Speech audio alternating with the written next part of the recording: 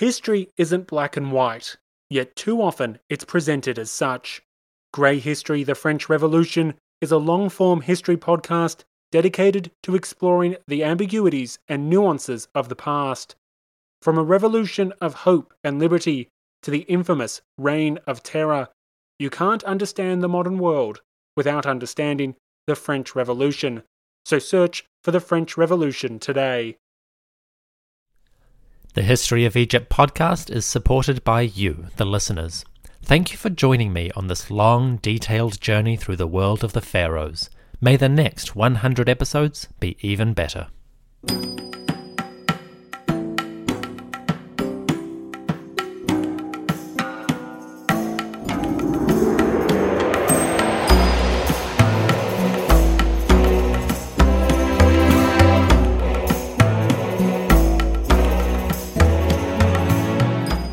Hello everyone, and welcome back to the History of Egypt podcast. Episode 100, Celebration. Today we pass a milestone, an anniversary indeed. You see, it is the year of Amenhotep III's first Sed Festival, the grand celebration which took place after 30 years on the throne. We're going all out, exploring every known and some unknown elements of this particular event. Thanks to some comprehensive records, I have a lot to say about it. The writing of this episode was sponsored by Laura Holmes and her generous donation. Thank you, Laura, for your support. May Aten, who dazzles the eye and shines on the whole world, give you life. To everyone listening, please enjoy the show.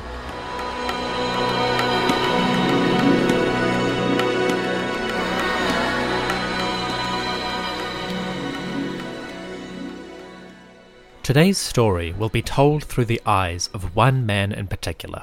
He attended the Sed Festival of Amenhotep and even participated in it as part of the royal entourage. His name was Keruef, and from his tomb we can see many of the elements which transpired in Amenhotep III's first Sed Festival. We are unusually well informed about this particular celebration. Out of all the kings who performed a Sed Fest, Amenhotep is one of three, just three, to leave detailed, comprehensive records of the event. The first was Niuserre of Dynasty 5 around 2350 BCE. So Amenhotep, living around 1370, was the first king in 1,000 years to leave a surviving record of his jubilee. As you can imagine, this kind of scarcity in documents is a bit of a problem. Although we have a good snapshot of what Amenhotep did, we are still missing a lot of material. Reconstructing the Sed Festival is like putting together a jigsaw puzzle with 40% of the pieces missing, at least. Essentially, we have the general picture, but some of the details, in particular the symbolism and the exact order of events, are left in the dark. In this episode, I am presenting a rough reconstruction, told mainly through the eyes of our star witness, Keruef. It's not exact, but it's based on what he showed us. So with that, let's join Keruef in the crowd and watch as a pharaoh of Egypt, perhaps the most grandiose and wealthy of all pharaohs, performs the sacred rites of rejuvenation.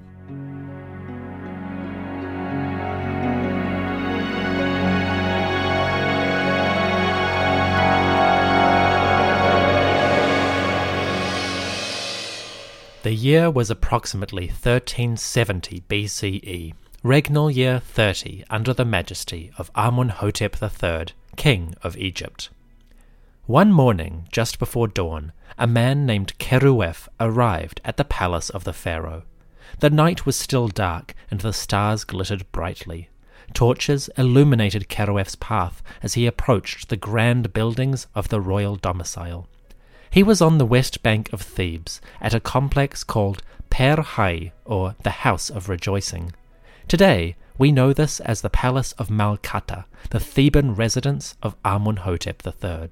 We haven't explored Malkata yet in the podcast, mainly because year 30 is the first time that it really becomes notable. I'll explore the palace in great detail in a future episode. Suffice to say, Malkata, or Per Hai, was a sprawling complex of apartments, storerooms, courtyards, and halls. It was a functioning palace, half residence, half government centre. It had shrines to gods and space for congregations. It also had a lake, an artificial pool near the edge of the Nile River. That lake will feature a bit later on. For now, we'll focus on the inner part of the palace. Kerawef is hurrying through columned halls and courtyards to the place where the Sed festival would begin. Kerawef bustled through the palace. He was dressed in his finest clothing, bleached white robes, golden jewellery, and a broad collar of carnelian and gold beads. He was the embodiment of sartorial elegance in the decadent glamour of Amenhotep's reign. Kerawef held a prominent role in the government. He was the steward, or Emira Peru, overseer of the houses, of none other than Queen Ti. Kerawef was the manager of Ti's estate. He was responsible for the workers, buildings, and produce that served her and were made on her lands. Much of that produce was probably making its way to the palace of Malkata as well, to be used in the forthcoming celebrations. But Kerawef was not worrying about that. He was here to participate in the rituals. As Kerawef hurried into the palace, the Sed festival was in its preliminary stages. The king and queen in their private chambers were getting ready. Kerawef would not see this particular part, so we'll leave him outside and quietly slip inside the apartments to where the pharaoh was preparing. Within the inner rooms, amid the glow of candles, Amenhotep donned the clothing of his office. First his kilt and sandals and all that, the normal stuff.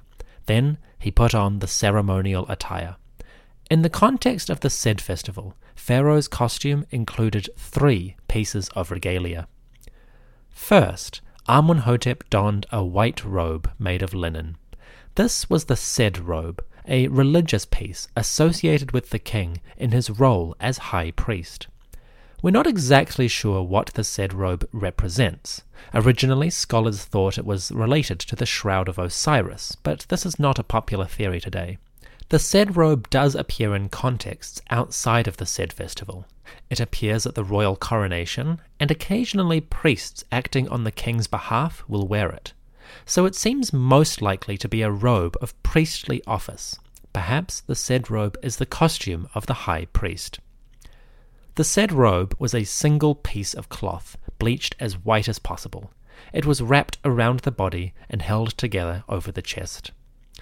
Wearing this robe, probably gleaming in the candlelight, Amenhotep then moved on to his second item of ceremonial clothing. This was his crown. In the context of the Sed festival, Amenhotep wore the double crown, the combination of red and white crowns which marked the unity of Egypt's 2 lands. The red crown, flat cap with tall point at the rear, sat on his head, while the white crown, shaped like a bowling pin, nestled within it. These were the offices of his monarchical power, and together with the Sed robe, they marked Amenhotep as the dual king, the supreme leader of the land, its territories, and its cults. Finally, the king took up his accessories. These were the famous crook and flail, the twin scepters of royal authority. Clutching one in each hand, his arms poking through the armholes of the Sed robe, the king stepped out of his dressing chambers and into the first hall. When the king emerged, a number of high-ranking men stepped forward. These were his ceremonial entourage, a privileged group of courtiers permitted to attend Pharaoh personally and participate in his celebrations. They included some prestigious names, like the vizier, the priests, and the stewards. Collectively, these high-ranking men would be Amenhotep's companions and guardians, and they would assist in the rituals to come. Among this group, Kerawef stood proud, and he tells us about his contributions in great detail. So from here on, we can observe the Sed festival through the events that Kerawef himself witnessed. Let's begin. Kerawef watched as the pharaoh emerged from his chambers and stood before the crowd. Was he dazzled by this radiant symbol of authority, or was he acutely aware of the mundane humanity of this figure?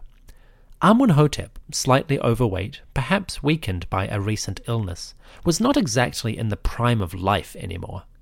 If Keruef was a cynical man, he might have seen only mortality. But if he was a true believer, he would have seen the utmost splendor of Egypt's divine ruler. The pharaoh, along with Queen T, stepped over to a raised dais. This dais was interesting, for it was divided into two parts. It had two thrones, one at each end, and over each throne there was an ornate but separate canopy. These two thrones represented the kingdoms of southern and northern, or upper and lower Egypt. They were the thrones of the two lands, and they would be the centerpiece of the first phase. Amenhotep did not immediately ascend to his thrones. Instead, he reached out as an attendant scurried forward with a flaming torch. You see, before he could sit, Amenhotep had a special ritual to enact. At the very start of the Jubilee, Pharaoh performed a rite called illuminating the thrones. This seems to have involved opening the canopies of the dais, or perhaps shrines, and throwing light onto the two seats. The idea seems to be that the thrones stayed in darkness and required illumination by the pharaoh before he could take up his seat and his power. To enact this involved elaborate ceremony. Amenhotep stepped forward. Queen T was beside him. The king held the flaming torch in one hand, and he extended this towards the dais. The flickering fire shone bright over the thrones, and the king passed his torch back and forth between the canopies. As he did this, a priest recited a formula. Quote, "Illuminating the baldachin or canopy of the king in the Jubilee festival at daybreak. Words spoken by the lector priest, who says, 'O Sem priest, let a flame be brought and given to the king. O king, take a light from this torch which illuminates the baldachin.' The following words must be spoken 4 times. Say, 'O king of Upper and Lower Egypt, Neb-Ma'at-Re, the son of Re, Amenhotep. O Horus, the son of Re, brings his eye. Horus makes stable his eye.'" End quote. Horus brings the eye, the flame of the torch, which illuminates the thrones of the two lands. This seems to be arcane ritual, hearkening back to some of the oldest myths in the royal lineage. If Horus is the pharaoh and the flame is his eye, then we are dealing with a ritual emerging out of the most ancient days. The beginning of the Sed festival was an event steeped in the mysteries of archaic Egypt. Watching this event, our man Keruef and his companions gathered around the pharaoh. They watched as Amenhotep waved the torch before the thrones, and then ascended to his lofty seat. With Queen T beside him, the pharaoh of Egypt settled down into one of his thrones. His Sed robe gleamed in the pre-dawn lights, his regalia glittered from the torches, and the eyes of Pharaoh, the eyes of Horus, gazed out on a congregation which had gathered to celebrate him. Keruef and his colleagues, the honored officials, now arrayed themselves into a line. They formed a procession, a parade of men in the finery of high nobility. At the head of the group, one man carried a tall pole with a standard atop it. This man's name was Ka-Emhat, and he may have carried the symbol of Wep-Wawet. Wep-Wawet, the opener of the ways, was a jackal god, often associated with Anubis. In the context of festivals, Wep-Wawet was the master of ceremonies, leading or opening the way so that the procession could begin. The standard of Wep-Wawet, a jackal atop a tall pole, was carried at the head of the group. It was Wep-Wawet who would lead this next phase. The procession began in the halls of the palace, but soon left the confines of the building and headed out into open spaces.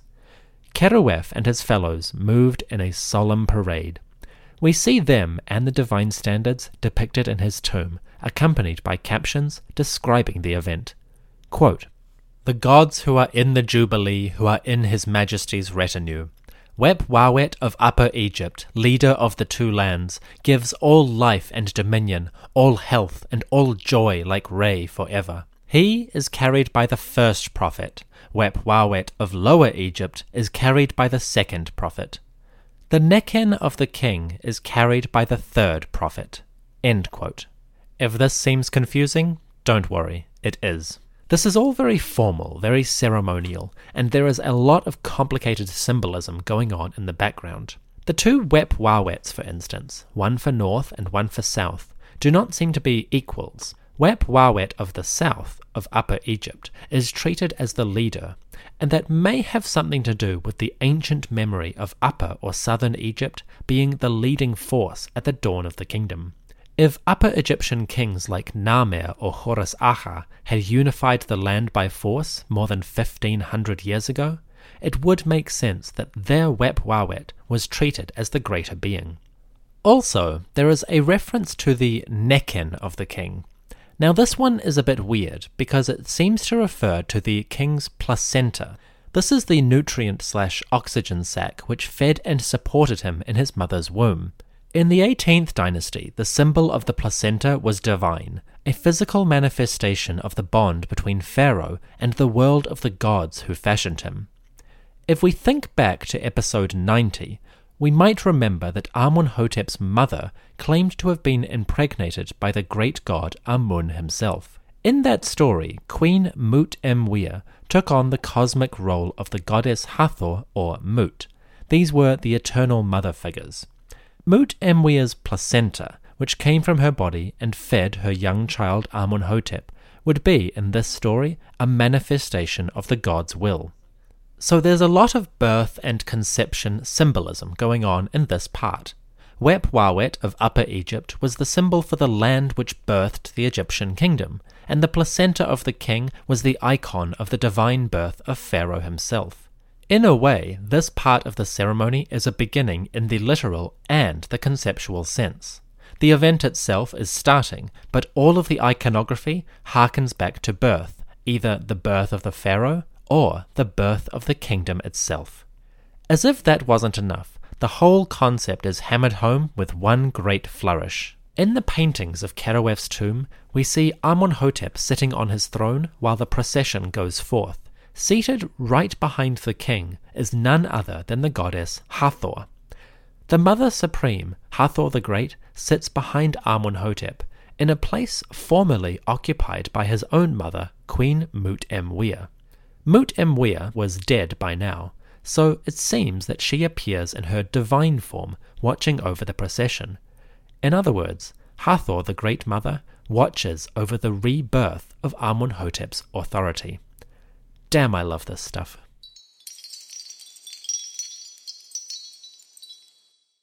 With the procession starting and the king appearing in public, the said festival was now underway. Kerawef, marching in his procession, described this in his tomb. Clearly, he was quite overwhelmed by the whole affair. Quote, Year 30, month 2 of the Peret season, day 27. The glorious appearance of the king at the great double doors in his palace of the House of Rejoicing, ushering in the officials. The king's companions, Semeru Nesut, the chamberlain, Emi Kanet, the men of the gateway, Su Ruit, the king's acquaintances, Reku Nesut, the crew of the divine bark, Teriu, the men of the palace, Kepru Ak, and the royal dignitaries went forth. End quote. Such a congregation involving so many officials must have been very large. Living in a time of great wealth, Amun-hotep III was probably surrounded by dozens, if not hundreds, of courtiers, each with their own place in the hierarchy. While some, like the Semeru companions, were close to the king, part of his personal entourage, others, like the Reku acquaintances, were much more distant.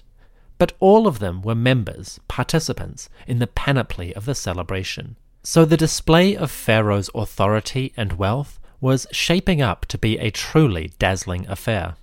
Kerawef and his companions marched slowly in the procession. Around them, the pomp and display was just beginning. Now, a big part of this would have been music, singers and musicians raising a great cacophony on behalf of their pharaoh. With sistrum rattles, the musicians awoke spirits and gods. With drums and clappers, they pounded a rhythm for the procession. With harps and lutes, they added melody, accompanying the hymns and recitals for the glory and majesty of the king. Above it all, the shrill sound of trumpets proclaimed to all and sundry, the pharaoh was arrived, the ceremony was underway.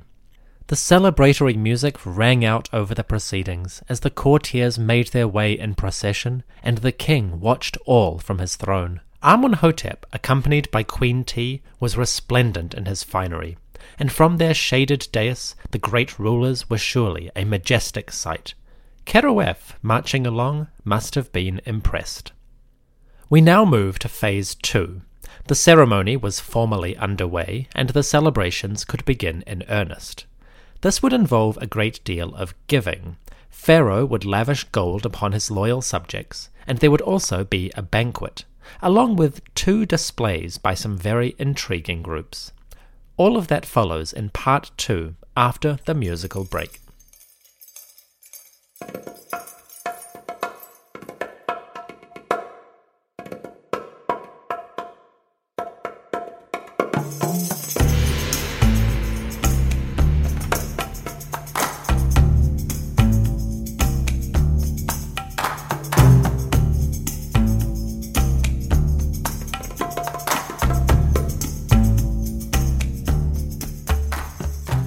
In 1370 BCE, the great Sed festival of Amenhotep III was underway. The king had begun proceedings by donning his regalia, a bleached white robe called the Sed robe. He also wore the double crown of the 2 lands and the crook and flail of the ruler. Then a procession of courtiers had emerged from the palace to parade around the court. Solemn proceedings were livened with music, and the king and queen watched from a shaded dais, sitting on their thrones. Kerouef, our eyes for this event, now recorded the second phase of the celebrations. This was, in his depiction, one of the greatest moments of his life.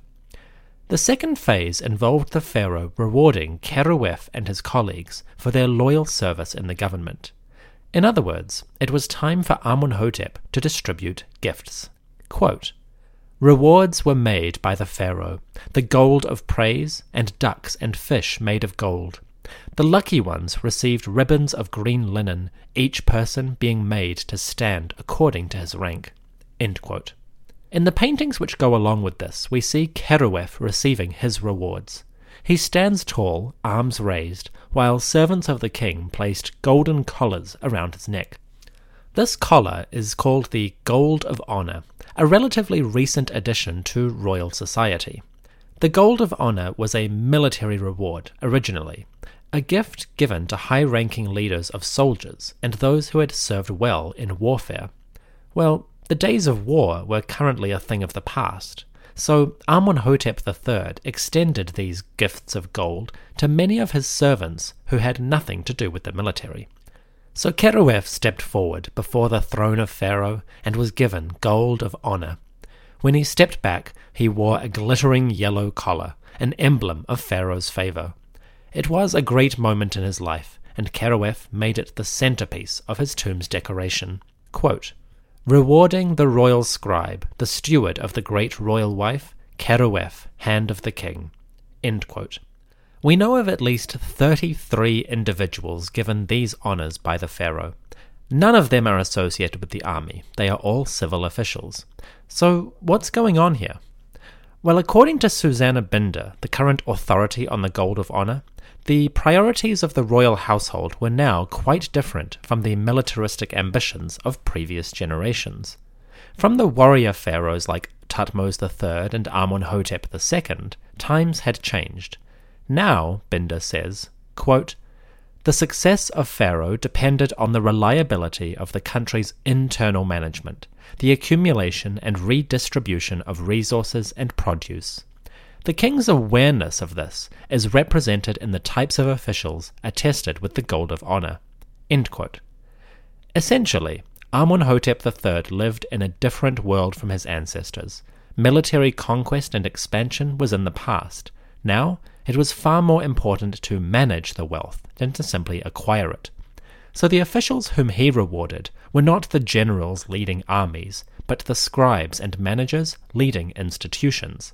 In other words, Amenhotep III treated the bureaucrats of his empire as the key to its current success. In this age of peace and diplomacy rather than warfare, that was a very logical position to take.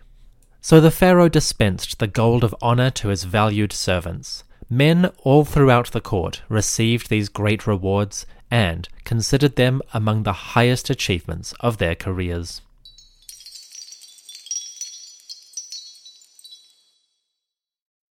The pharaoh dispensed his gold of honor, and many officials were rewarded for their years of service. The assembly of men, clad in their pristine robes and glittering with gold, were now satisfied. It was time for them to give back. The next event is quite interesting. It involves a large number of young women coming forth on behalf of the nobility. These girls, whom Kerawef recorded in his tomb, are described as the children of the great ones who have come to perform the Jubilee ceremonies. They are all girls, at least in the tomb scenes, and they may be the daughters of the courtiers who were just rewarded. Alternatively, they are the daughters of foreign royalty who lived in Egypt as part of the imperial system. These girls may have been Eastern or Nubian, but they're generally depicted as Egyptians. Either way, they seem to be part of a ceremony of offering to the pharaoh. The girls came forward in pairs, each holding a vessel or flask. They were clad in gowns which flared out around the feet. Large collars adorned their shoulders, and they wore strange caps of some sort. On the side of their heads, a long lock of hair draped down. This signifies for us their youth. These girls might be quite young, on the cusp of womanhood. If so, you have to wonder exactly what is happening here. Quote, ushering in the children of the great ones, who have come bearing ewers of gold and libation flasks of electrum in their hands. They come in order to perform jubilee ceremonies. They stand at the steps of the throne in front of the dais in the king's presence. End quote. You might be tempted to assume that there is some kind of presentation of the girls themselves, that they're being paraded in front of Pharaoh for his delectation. But nothing in the text or images establishes that, and we have to be extremely careful not to let old ideas of the sexualized Orient slip into our thinking. In fact, this all seems very ritualistic. The girls wear identical costumes and carry vessels for pouring libations, which is an act of purification before the pharaoh's throne. The captions beneath them say, quote, making purification 4 times. Pure are your ewers of gold and your libation flasks of electrum. The daughter, she gives to you, the pharaoh, cool water. O sovereign, life, prosperity, and health, you shall henceforth continue to exist. End quote. It seems that the daughters of nobility or foreign rulers were paraded in front of the pharaoh to perform an act of purifying the ground, pouring water upon the soil in order to cleanse it. Since they are described as the daughters of the great ones, it seems as though the powerful of Egypt, or perhaps foreign lands, were giving their service symbolically through the medium of their daughters. This is a strange but fascinating little section of the said festival of Amun-Hotep. We've now had one event of giving by the pharaoh and one giving to the pharaoh. Officials were rewarded by the king, and then their daughters purified, or perhaps were offered to Amun-Hotep in return. It all seems very reciprocal, and even though we are talking about the said festival as a celebration of the king, there is a strong element of exchange going on here. I'll come back to that at the end when I summarize the whole thing, but suffice to say that there is a larger relationship between the ruler and the ruled than you might normally assume from a pharaoh. Anyways, as the officials were rewarded and the daughters offered libations, a group of bystanders watched the proceedings. They were standing in chariots, a military assembly clad in their finery. Many of them were Egyptian, the nobility of the provincial classes, who had come to Thebes for the celebration. But among them there were also a number of foreigners. We know from a later reference that among the various people who attended Amun-Hotep's jubilee, there were a large number of foreign representatives as well. They came from at least 3 places: the chiefdoms of Nubia to the south, the kingdom of Mitanni in Syria, and the kingdom of Babylon in southern Iraq. Among them, there may also have been representatives of principalities, tributaries from the land of Canaan. These foreigners came in deference and recognition of the pharaoh's majesty. The Nubians and Canaanites were there as imperial subjects, people whose lands fell under Amun-hotep's military reach. The Mitanni and Babylonians, though, they were there as allies. We haven't talked about the Babylonians yet in the podcast, but they're out there, and at the moment they are communicating with Amun-hotep. We'll meet them in a future episode. For now, let's get back to Keroef. Keroef watched as the charioteers of Mitanni and Babylon assembled behind the Egyptian nobles. The Nubian chieftains, distinctive feathers in their hair, stood in another group. The Canaanites, with their headbands and long beards, were impressive in colourful robes. It was a gathering of the great and powerful from distant lands, come to acknowledge the pharaoh's suzerainty. Pharaoh himself did not acknowledge the foreigners. He was, of course, master of the whole world, the dazzling Horus whose splendour shone down on every land and illuminated the darkest corners of the earth with Egyptian superiority. All lands, no matter how distant or powerful, were submissive to him. As he celebrated the Jubilee, Pharaoh took no notice of the foreign representatives. That would come back to haunt him. The gold of honour was given, the libations of the daughters was received. The subservience of foreign lands was assured, and now it was time for Pharaoh to give again. At this stage of the proceedings, Amun-hotep took care of a basic human need. He gave everyone a meal. A large banquet was set up for the elite attendants. Nobles, officials, and foreigners came together to dine in the court of Pharaoh. It was a grand feast. Hundreds of oxen were brought out for slaughter and cooking. Ducks and fowl were served hot and ready. Bread and beer in vast quantities were consumed, and all kinds of wine from Pharaoh's estates was brought for the satisfaction of the court. How do we know all this? Well, Keroef tells us about the banquet, but more importantly, archaeological work at the Palace of Thebes has revealed hundreds, literally hundreds of jar labels. These labels were attached to containers of food, and they recorded the contents and the dates in which they arrived. For most years, there are just 3 or 4 labels at the palace. For regnal year 30, there are several hundred. The vast collection of pottery traces contained beer, wine, meats, oils, honey, and animal fats. Clearly, this was a feast to remember. So the attendees and the pharaoh enjoyed a repast, breaking up the long day with a good solid meal. As the sun, or Aten, shone down upon them, they enjoyed the happy fuzz of wine, beer, and a public celebration of their collective magnificence. Together, pharaoh and guests basked in the glory of the Egyptian kingdom.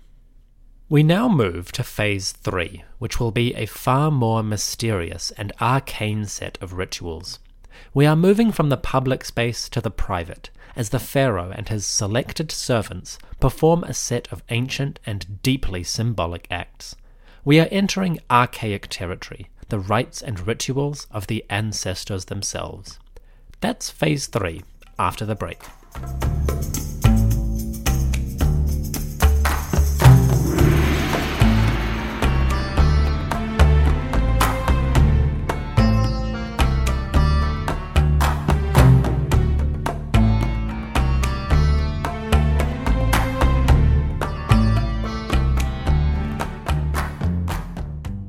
Public ceremonies, honouring, giving, receiving, were done. It was time for some private events, some mystery and arcana. The third phase of the said festival was ready to begin. It would be a time of ancient and fascinating rituals. To begin with, the pharaoh, Queen T, and their close companions left the great banquet and boarded an ornate wooden boat. This boat, or bark, was called the night bark. It was a symbol of the sun god, and it would be the vehicle for the next ritual. The night bark was probably set up on the artificial lake next to the Malkata Palace. We know that this lake existed, and it was connected to the Nile by a channel. For this next section of the ceremony, the pharaoh, queen, and high servants were taking a religious joyride. We can only assume that this occurred at night. First, Amun-hotep and T ascended to the night bark. An attendant stood behind them as a tillowman. In front, Keruef and 4 of his colleagues joined the royal couple as the companions, or semeru, of Horus. They included Keruef, one of the viziers, and 3 other men for a total of 5 companions. As before, they held tall standards or emblems of the gods. They were the solemn servants of the divine beings. Quote, beginning the journey by His Majesty at the time of the high Nile, in order to transport the gods of the Jubilee by water, making the procession of those beings of pay in the evening bark and the morning bark. End quote. There are 2 important points here. 1, the ceremony is said to have taken place at the time of the high Nile, i.e., when the river was in the height of the inundation. But the dates of the said festival do not line up with the annual flood. According to the other inscriptions, the festival began in the 3rd month of Peret. This was at least 12 weeks too early for the high inundation. So we have to assume the festival was meant to take place, normally, at the inundation, but for some reason did not on this occasion. Secondly, the text makes reference to the beings of Pe. Pe is a town, an incredibly ancient town. It is located in the delta and seems to have been the location of an archaic pre-dynastic shrine. The shrine of Pe was associated with Horus, specifically with the birth of Horus. It was said that Horus was born at Pe amidst the reeds on an island in the marshes. So the town of Pe was quite important, both to the great god and to the pharaoh who was his avatar. The living Horus Amunhotep, his great wife Ti, and his elite servants like Keruef now sailed on the night bark across the lake of Malkata. Now something quite interesting happened here. On the edge of the lake, Amunhotep and Ti's children were brought out in a procession. The princesses of the realm assembled together, 4 of them standing in 2 pairs. Above them, we get Keruef's description. Quote, the royal children who love the king, and who play with sistra in their hands, together with the chantresses of Amun, every one of them singing for Horus. The song of music which they utter, music for the lords of the Jubilee. Setting the rhythm, illuminating, music for the king of Upper and Lower Egypt, the lord of the 2 lands. Neb-Ma'at-Re given life, as he takes his place in the night bark. Adoration like Re forever. End quote. The princesses of the realm and professional singers or chantresses from the great temples gave adoration to the king. Their music floated through the night air across the water. Pharaoh, in his bark, listened as his daughters sang to his name.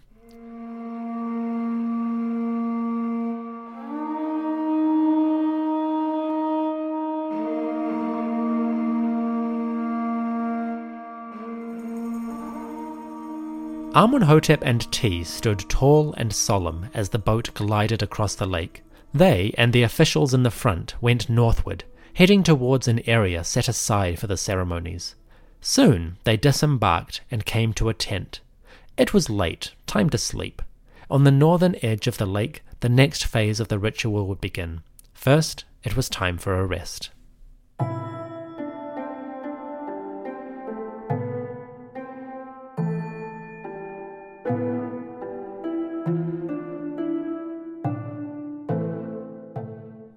According to the texts, the next event took place at dawn. Before the sun rose, Pharaoh emerged from his tent, and the next mystery rite began. Quote, towing the gods' statues and causing them to proceed to their stations, making for the statues the opening of the mouth ritual. Then the sacrificing of long and short-horned cattle, 1,000 of them, to Amunhotep III, for whom Amun-Re and all the gods decreed many jubilees. He is given life like Re forever. End quote. To start the day, a mass sacrifice of cattle was needed. This would be both a great offering and a part of the next banquet later in the day. As the pharaoh watched, 1,000 head of cattle were butchered for his honor. Now, with the second day about to begin, it was time for a truly arcane ritual. This is an event that is still not fully understood, although we may have the general picture. It is called the raising of the Djed Pillar, and it has something to do with Osiris. Amunhotep approached a wooden log, the Djed, which was lying flat on the ground. Ropes were tied around one end, and Amunhotep took hold of these. He began to pull, straining his muscles to lift the log from his rest and raise it to a standing position. To help him, attendants guided the pillar as it rose. Watching, our man Keroef described the scene. Quote, "Erecting the Djed pillar by the king himself, so that he may achieve given life like Re forever and ever. The younger god, Neb-Ma'at-Re, the son of Re, Amunhotep, the ruler of Thebes, has magnified this achievement. The protection of all life, all stability and dominion are around him like Re forever." End quote. All life, stability, dominion. Ankh, Djedi, Was. 3 symbols of incredible power are being invoked here. The most important, of course, is Djed, whose core meaning is to endure or to last. We're not sure what the origin of the Djed pillar is exactly. It could be a prehistoric totem, the central symbol of a tribe or a community. Or it could be a pillar which supported the shrine of a god. Once upon a time, it may have been an independent deity or symbol, but eventually it became closely associated with Osiris. Amunhotep did not raise the Djed pillar alone. The ceremony was visible to the assembled royalty, singers and priests, attendants and high-ranking officials. They all appear in the background of Keroef's tomb scenes, and are given captions to note their presence. Of course, the most important or prominent ones were Queen Ti and the royal daughter. Ti stands behind Amunhotep as he raises the pillar. Above, their daughters bow before the father, and give praise for his great deed. Quote, "The king's children who extol the august Djed pillar, to you, divine Ka, the sistra, to your kindly face the Menat necklaces, as you arise, august Djed pillar." End quote. The women, young and old, gathered to celebrate the raising of Osiris's totem. Now the text mentions a type of necklace called a Menat. The Menat necklace is quite interesting. It's a flat piece of metal, bronze, attached to a string of beads. We call it a necklace, but it also appears as an item held in the hand.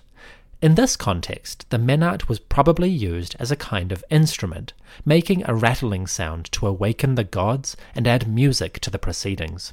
Amazingly, we actually have intact Menat necklaces, which may have been used in this very festival. At the Malkata Palace in Thebes, archaeologists discovered 3 Menat necklaces buried in a cloth bag. They were discovered in an ancient house on the Malkata grounds, and we have to wonder if these were once the treasured possessions of a woman who participated in these rituals. If so, the Menat are one of our few tangible connections to this ancient ritual. You can see the Menat on the podcast website, or in the episode logo. It is quite a fascinating piece. The ceremony of raising the Djed pillar was witnessed by a privileged few. In the painted scene that Keroef left, we see the king and queen, their 4 daughters, and a number of servants who helped to raise the pillar. Around these few who occupy the most visible spots, followers attend as well. We see a collection of young women, perhaps those daughters of the great ones who showed up earlier.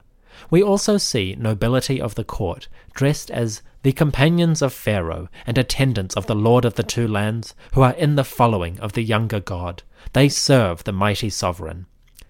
Basically, the privileged elite of the land were assembled to watch as the pharaoh, life, prosperity, and health, raised up the totem of Osiris and renewed the stability of the land at the dawn of a new day. Finally, to round out this particular scene, our man Keroef is shown leading a pair of priests into the picture, and he is accompanied by a caption describing his virtues. Quote, "True scribe of the king, beloved of him, excellent confidant of the Lord of the Two Lands, and steward of the great royal wife Ti, may she live. Keroef, one who is true of voice." End quote. The Djed pillar was raised, and the honoured guests celebrated. In the next scene, after Amunhotep has raised the Djed pillar, we see the monument once again. This time, the Djed stands within a shrine with a canopy overhead. It looks different. Where it used to be a simple log with flat lines at the top, the Djed has now become a figure of Osiris himself, but it's a weird one. The Djed pillar looks like Osiris from the feet to the shoulders. He is wrapped in his mummy shroud, his arms stick out, and he holds the crook and flail of kingship. At the very top, he wears his plumed crown, the Atef crown. But Osiris's face is not there. Instead, the Djed pillar replaces his head. The pillar has eyes, those famous Horus-style eyes which you see in a lot of symbolism, and in the podcast logo. But it has no face, just a wooden pillar with flat lines at the top and 2 painted eyes. It looks interesting. In this scene, Amun-hotep stands before the shrine in which the Djed pillar is erect. He holds forth one hand and holds an Ankh symbol in the other. Before the king, a banquet table is piled high with offerings of bread, beer, wine, vegetables, and duck. 2 cows have been slaughtered for the gods, and jars of oil and ointment complete the offering. Essentially, Amun-hotep gives the Djed pillar, Osiris, his worship. In exchange, Amun-hotep receives blessings. Quote, "Erecting the Djed pillar by the king himself at the dawn of the Jubilee, making an offering of bread and beer, all sorts of good and pure produce, giving a great offering consisting of long and short-horned cattle and every sort of good and pure produce, given to Osiris, the Lord of Eternity." The king did this for his father Osiris, the elder god, that he might give all life, all stability, all dominion, all health, all joy, and all provisions that are required, just like his father Horus. End quote. The relationship between Pharaoh and Osiris is never one way. The king on earth gives, and the king in the underworld reciprocates. As Amun-hotep gives great offerings, so Osiris would bless Amun-hotep with jubilees in abundance and health and prosperity for all his long days. In many ways, the erection and worship of the Djed pillar was the cornerstone of this whole affair. It re-established the pharaoh's reign and reinforced it so that it would endure for another generation. So the king gave beer, bread, meat, and produce to his father Osiris. Osiris, the once and eternal king of Egypt, was restored in splendor. The said festival was now at its most magical and arcane. Immediately below the Djed pillar scenes is a very curious event. It seems that as the pharaoh raised the great pillar of Osiris, a sort of battle was occurring nearby. What was this battle? Well, we're not sure, but it seems to have involved 2 groups of priests, and it was called the Battle of Pe and Dep. Earlier in the story, when Amun-hotep was sailing his boat in the night bark, we heard tell of the beings of Pe. Pe, as I said, is a town in the delta. But it's an interesting town because it was actually 2 towns, a binary settlement in one location. This town was divided into 2 parts. One was called Pe and the other was Dep. Pe and Dep were the 2 halves of an ancient town called Buto. This place was seriously old, prehistoric, pre-dynastic old. It's one of the oldest towns in Egypt that we know of, and it may have been one of the centers of northern culture before the unification. Whatever Buto's exact significance, its 2 suburbs, Pe and Dep, seem to have become rather mythologized. As Amun-hotep raised the Djed pillar, the symbol of great Osiris, 2 groups of priests engaged themselves in a ritualized battle. They fought, struggled, scrapped, and tussled. In the painted scenes, we see them grappling with one another, while hieroglyphs above record what is happening. Unlike the other scenes from the festival, which have lengthy paragraphs, these ones read more like the sound effects from a comic book. Above one pair we see glyphs saying hit or punch. Another one says boxing or hit hit. 2 men, the leading priests of their groups, are described as, quote, having no opponent. Again, hit hit hit, pow, biff, bam, zonks. It's all very silly, and as this battle rages, I will let a classic TV show provide the ambience. To the fray, my rascally restaurant!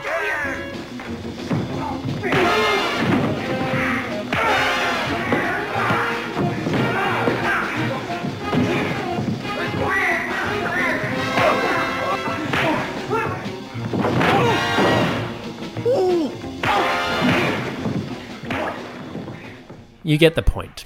So the priests struggled in ritualized combat, but we have to ask ourselves, what were they fighting for? Well, the answer to this is in the hieroglyphs, sort of. Above the battle, a short caption gives us a hint at what is going on. The longest sentence of the whole scene simply says, quote, "Boxing, a hit, Horus, appearing in truth, has prevailed," end quote.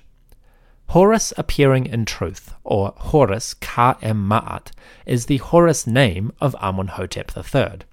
So the battle is one being fought by the warriors of Horus against, who else? Their eternal rivals. The battle rages between Horus and Seth. Now Seth is not mentioned here specifically. To represent him at the Sed festival in the presence of the Osiris pillar would be quite inappropriate. But we, and anyone viewing the paintings, can easily read between the lines. This is the struggle of Horus and Seth, reenacted in a sacred drama. While the great king, Horus, raises the pillar of Osiris, his followers wage a bloody defense of their lord against those perfidious villains, the henchmen and the warriors, of the crown prince of crime himself. Seth, ever ready to seize the throne, is in the fray. I'm letting my Batman analogy get out of hand here, but you get my point. The struggle between Horus and Seth is eternal, and Horus will always defend Osiris. As part of the Sed festival rituals, this battle was played out by actors pretending to fill the roles. The ritual battle of Pe and Dep, the battle between the followers of Horus and Seth, ended with victory for Horus, as is proper. Order, or Ma'at, defeated Chaos, and as the followers of Seth slunk away defeated, the Djed pillar of Osiris stood tall, enduring. The arcane rituals were now, as far as we can tell, coming to their close. Moving forward, we come to Phase 4, the final section of the Sed festival rites, as they are depicted in Keroef's tomb. In the last phase, we return to the public sphere as groups of people come together to celebrate the king's rejuvenation. It will involve some ornate and fascinating performances. This will come after the break.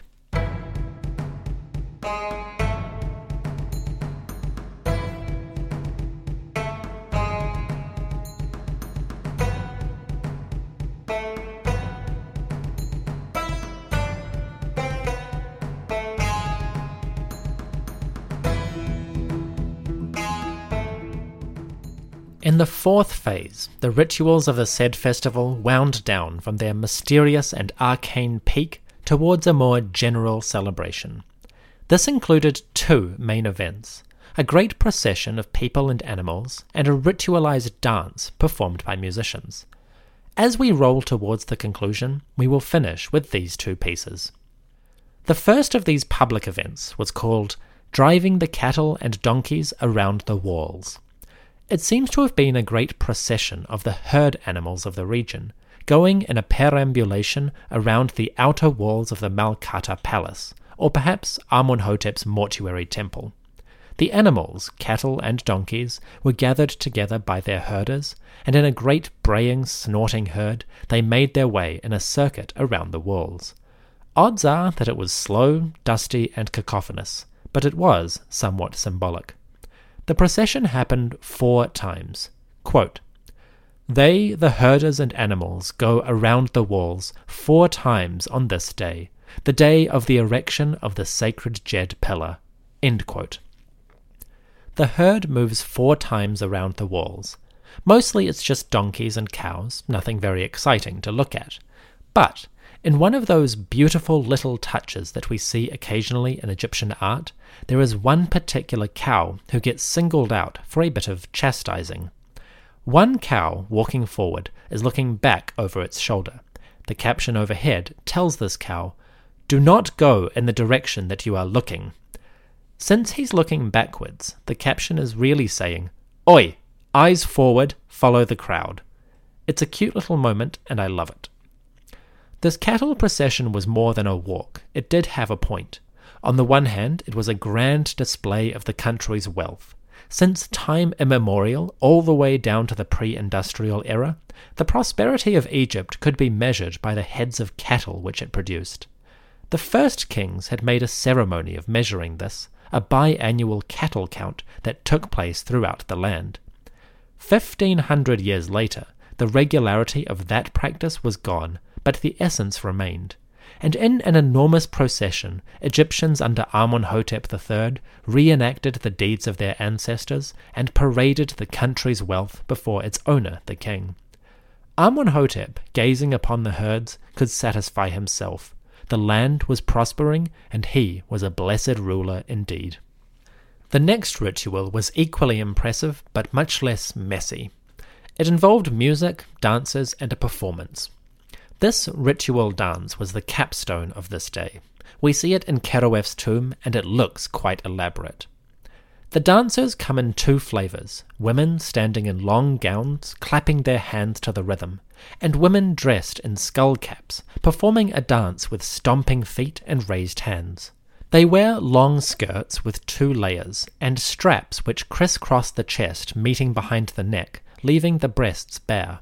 The description of this dance is pretty sparse. It simply says, "The women were escorted to the king in order to perform the Heb-Sed rituals in front of the throne." End quote. The dance itself is equally modest, and it doesn't seem like an ecstatic or particularly exciting performance. If anything, it may have been quite slow and formal, which makes sense. The Sed festival was not like a celebration of Hathor, for example. There was no music, beer, and sexuality coming together in a grand free-for-all. No, this one was much more formal, much more serious. It was a dance for the pharaoh's health, not a party in the name of the sex goddess. Still, it was probably quite a sight to behold. Dozens or hundreds of women, clad in their white linen skirts, twirling, stomping their feet, and clapping. Bronze and black skins glimmered with sweat, and the tattoo of drums and the rhythm of clappers, like menat necklaces, kept time throughout it all. The dance and the cattle procession may have gone on at the same time. With the sun now high in the sky after the lengthy rituals of raising the Djed pillar and the battle of Pe and Dep, the day was in full swing. Pretty soon it would be time for another feast, but here Keroef's tomb scenes come to their end. Unfortunately, the tomb of Keroef was never completed in its decoration, so we don't know how much more was left on the cutting room floor. Certainly, there must have been much more to this festival, perhaps days of celebrations, but simply put, the art does not survive. Keroef witnessed a great deal, and he participated in many wonderful rituals, but unfortunately, his recounting is incomplete. So, we come to the end of our narrative. With the cattle parade and the dance of women finishing, we must move on towards an overview of the Sed festival as a whole, and also a flashback to the amazing way in which Amenhotep actually prepared for this whole event. The Sed festival of Amenhotep III was truly an event like you have never seen. Relatively speaking, it was bigger than the World Cup, bigger than the Olympics, bigger than a Michael Jackson concert at the height of his popularity. This was an affair to dwarf any other in Egypt for sheer spectacle and for the mysteries of its central rituals. One of the most important aspects of the Sed festival is the concept of duality. The king is repeatedly referred to as Lord of the Two Lands, the dual king, and many of the rituals are connected with the rites of unifying Egypt. We see the king illuminating 2 thrones, one for the north and south, and he wears 2 crowns. There is a battle between 2 gods, and the raising of the Djed pillar celebrates the division between 2 states, the state of life and the state of death. It is possible that some of these rituals, in particular the ones involving the thrones and the crowns, were actually performed twice, once for Upper Egypt, once for Lower. So duality, a state of 2 existences, is celebrated frequently throughout the festival. There is also an important element of mystery going on here. And I don't just mean stuff we don't know yet, I mean stuff we are not allowed to know. The idea of mystery and arcana seems to be a big part of the Sed festival. This is actually captured in the artistic scenes, where a lot is shown but very little is explained.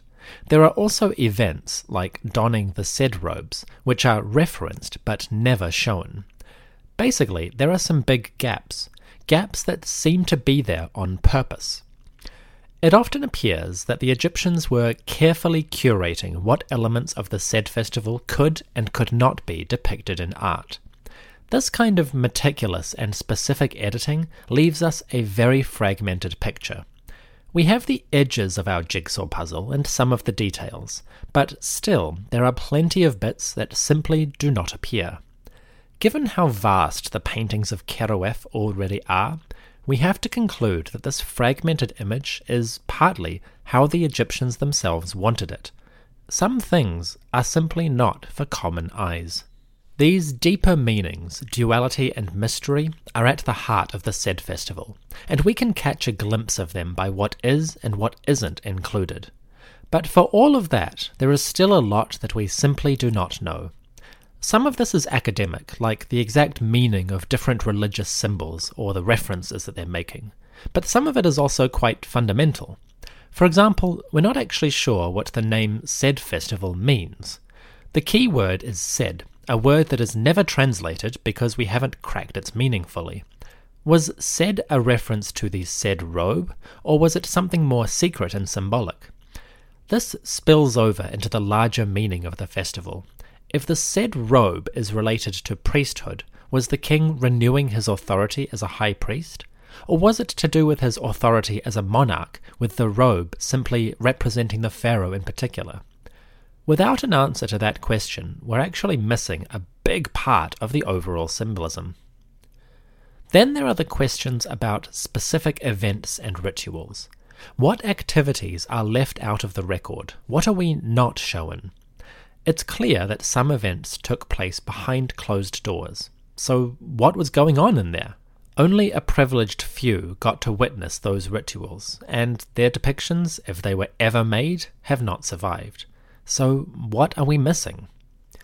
Finally, I personally want to know more about what kind of relationships were being expressed in this festival. The art of ruling is not one way. A ruler takes and a ruler gives. Was this playing out in the said festival as well? I want to understand how the pharaoh and the people that he ruled interacted or gave to one another during this performance. There are traces of it under Amenhotep III. We see the king giving offerings to the gods and rewarding his officials with golden honors. We also see the people giving to the king himself, either in praise or in performance. But what kind of relationship is being established here? Is there reciprocity? Simply put, it's not clear. Not yet. I need to do a lot more research into the arcana and symbolism of this particular festival. Fortunately, Amenhotep III's festival is the second of 3 great depictions. The next one will appear in just 500 years under the majesty of Userkon II of Dynasty 22. Perhaps, by then, we will get a bit more complete picture to explore. So this is the said festival of Amenhotep III. A huge affair. It involved thousands of people, and its events ranged from the mundane, like feasts and parades, to the absolutely mysterious. Altogether, it was one of those rare events, a moment steeped in ancient symbolism, but public enough that we are still able to catch a glimpse and untangle some of the knotty elements that it involved. The first Jubilee passed in great splendour. It probably wouldn't be a stretch to say that this was the largest party in living memory. An entire generation had elapsed since Amenhotep III took power, and many more had passed since the last said festival was celebrated. So when the party ended, there was probably a colossal mess and a titanic hangover. There would also be some fallout from the king's decisions during this period, but that is a story for another day.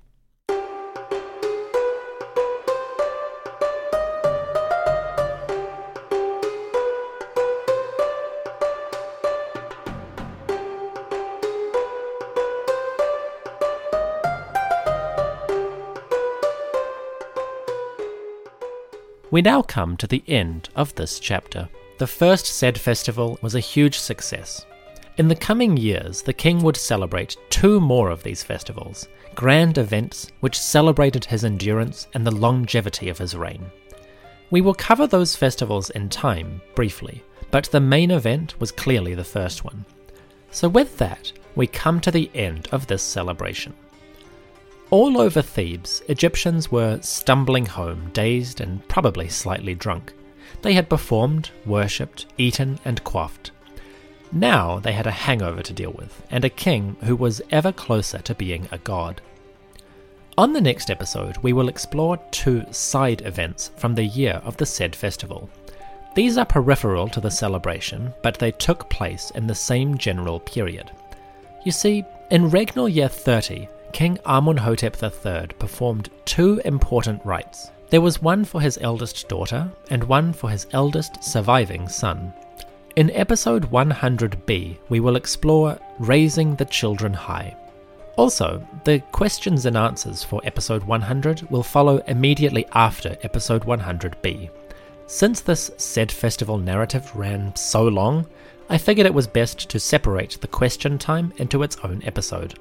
That will appear very soon, keep an eye out. In the meantime, stick around after the ad break for an epilogue. We're going to flash back to the start and see how the king's agents prepared the festival itself. Not the food and drink, that was easy. Nope, we're going to see how a group of officials went about researching and preparing the sacred rituals themselves. Remarkably, we have some written evidence for exactly how they did that.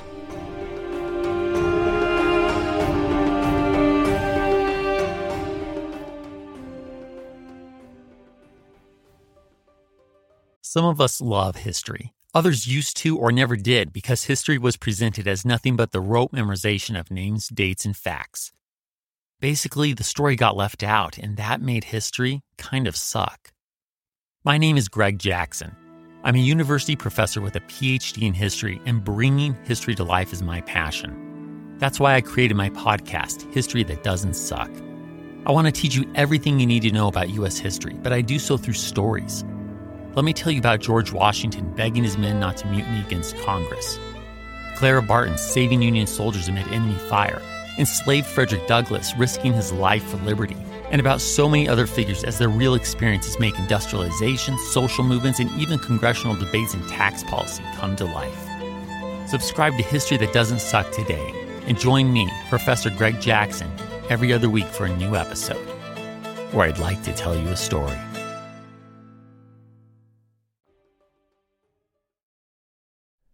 An epilogue. Technically, this next part should have been at the beginning of the episode, but as with most events of this kind, it's better to start with the proceedings and then flash back to how they were organized. I'm not talking about how the food, beer, and cattle were gathered together. That was certainly a headache, but it's not what I'm getting at. What I'm talking about is how the rituals themselves were arranged, specifically, what the pharaoh did to make sure that his said festival was conducted in the proper ancient traditions. Remarkably, we have some evidence for Amunhotep doing this.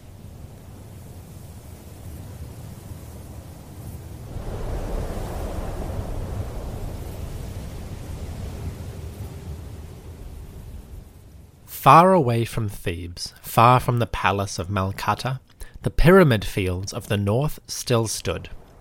If we go to the site of Meidum, we will see a most interesting pyramid. It is a step pyramid, sort of. A step pyramid that is halfway towards being a true pyramid. It has steps inside, but smooth sloping edges. And it is collapsed, giving it a strange two-level effect. The Pyramid of Meidum, probably a monument of King Sneferu from Dynasty IV, stands crumbling today. In the time of Amunhotep III, it was a site of great interest. King Sneferu, who lived around 2600 BCE, exerted a strong influence across history. We can see this in a number of graffiti inscriptions written around the pyramid by later visitors.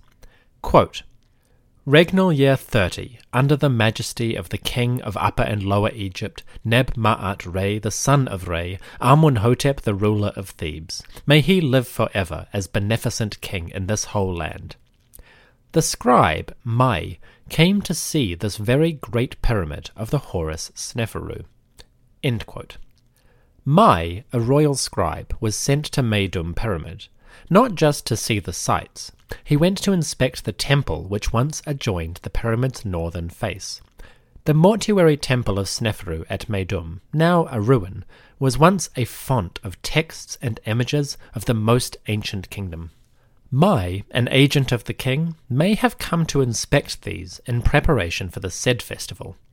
We have reason to believe that Amenhotep III, at the start of year 30, ordered his scribes to inspect and document the monuments of past kings.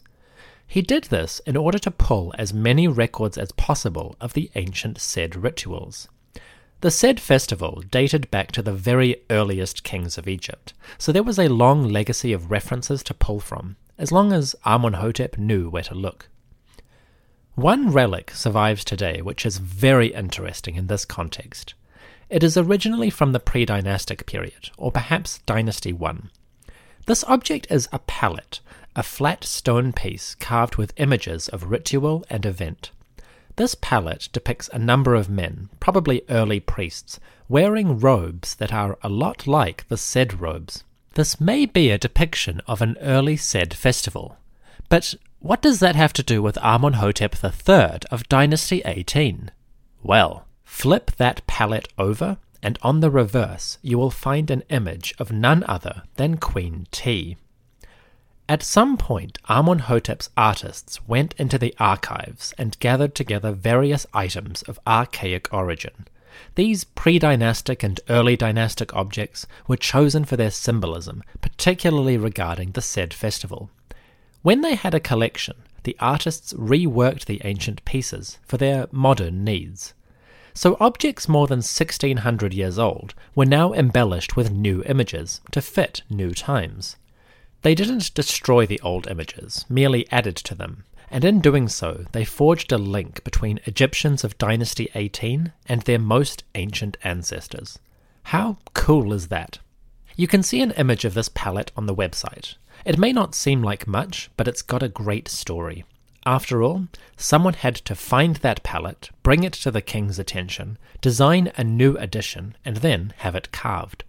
A lot of work went into that small object, and I love that we have a tiny trace of it today. To plan his Sed festival properly, the king had a quest to find ancient records and bring them to light. Fortunately, he was not alone in this. Pharaoh was aided by learned scribes, literate priests, and a number of ranking officials who could assist him. One of these was the confidant and wise man, Amenhotep the son of Hapu. We will meet this man in the next episode. Suffice to say, he was a close advisor of the king, and he seems to have served him for almost the entire reign. Apparently, Amenhotep Hapu helped the king organize these events by examining the archives. This wise counselor claimed responsibility for organizing the first Sed festival. It's a pretty grandiose claim. Could he back it up? Well, maybe he could.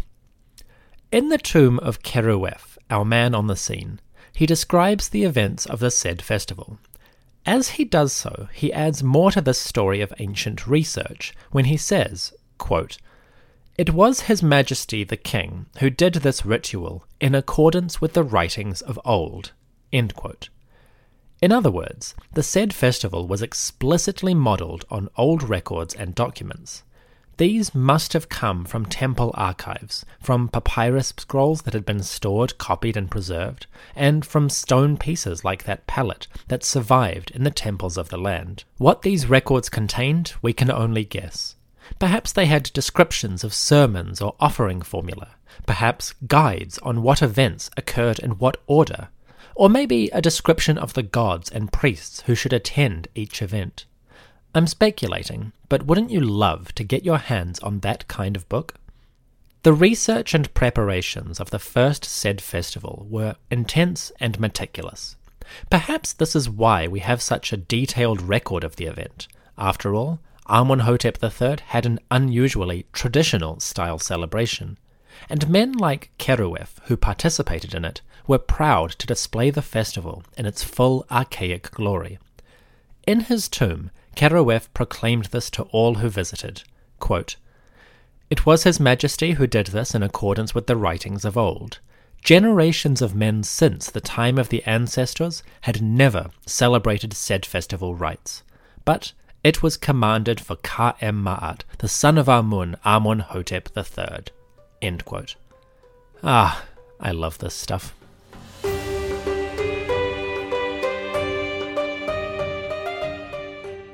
The music you hear throughout this episode was generously provided by a range of musicians who have allowed me to use it in the podcast. Music by Keith Zizza has been the soundtrack for the podcast since day one. We've also got music by Jeffrey Goodman and Derek and Brandon Feichter. I highly recommend checking their music out. You can find their websites in the episode description, or you can find their music in the History of Egypt podcast playlist on Spotify. The podcast itself is not on Spotify yet, but we do have a musical playlist with all kinds of wonderful songs. I recommend checking the playlist out. You'll find some wonderful tunes and maybe some artists you want to support. Also, the History of Egypt podcast is a member of the Agora Podcast Network, and I want to thank everyone who is part of Agora for being a wonderful teammate and being so supportive in our efforts to bring podcasting to the world. If you're enjoying this show, I recommend visiting agorapodcastnetwork.com in order to find a number of other great stories being released by some top quality podcasters. Check the episode description for links. Finally, thank you to everyone who has supported the podcast on its new Patreon website. Your support has been incredibly generous, and I am thankful from the bottom of my heart. Now then, let's wrap this up. Thank you for joining me on this extra special episode. If you made it all the way to the end, congratulations to you. Thanks for listening. I'll see you soon.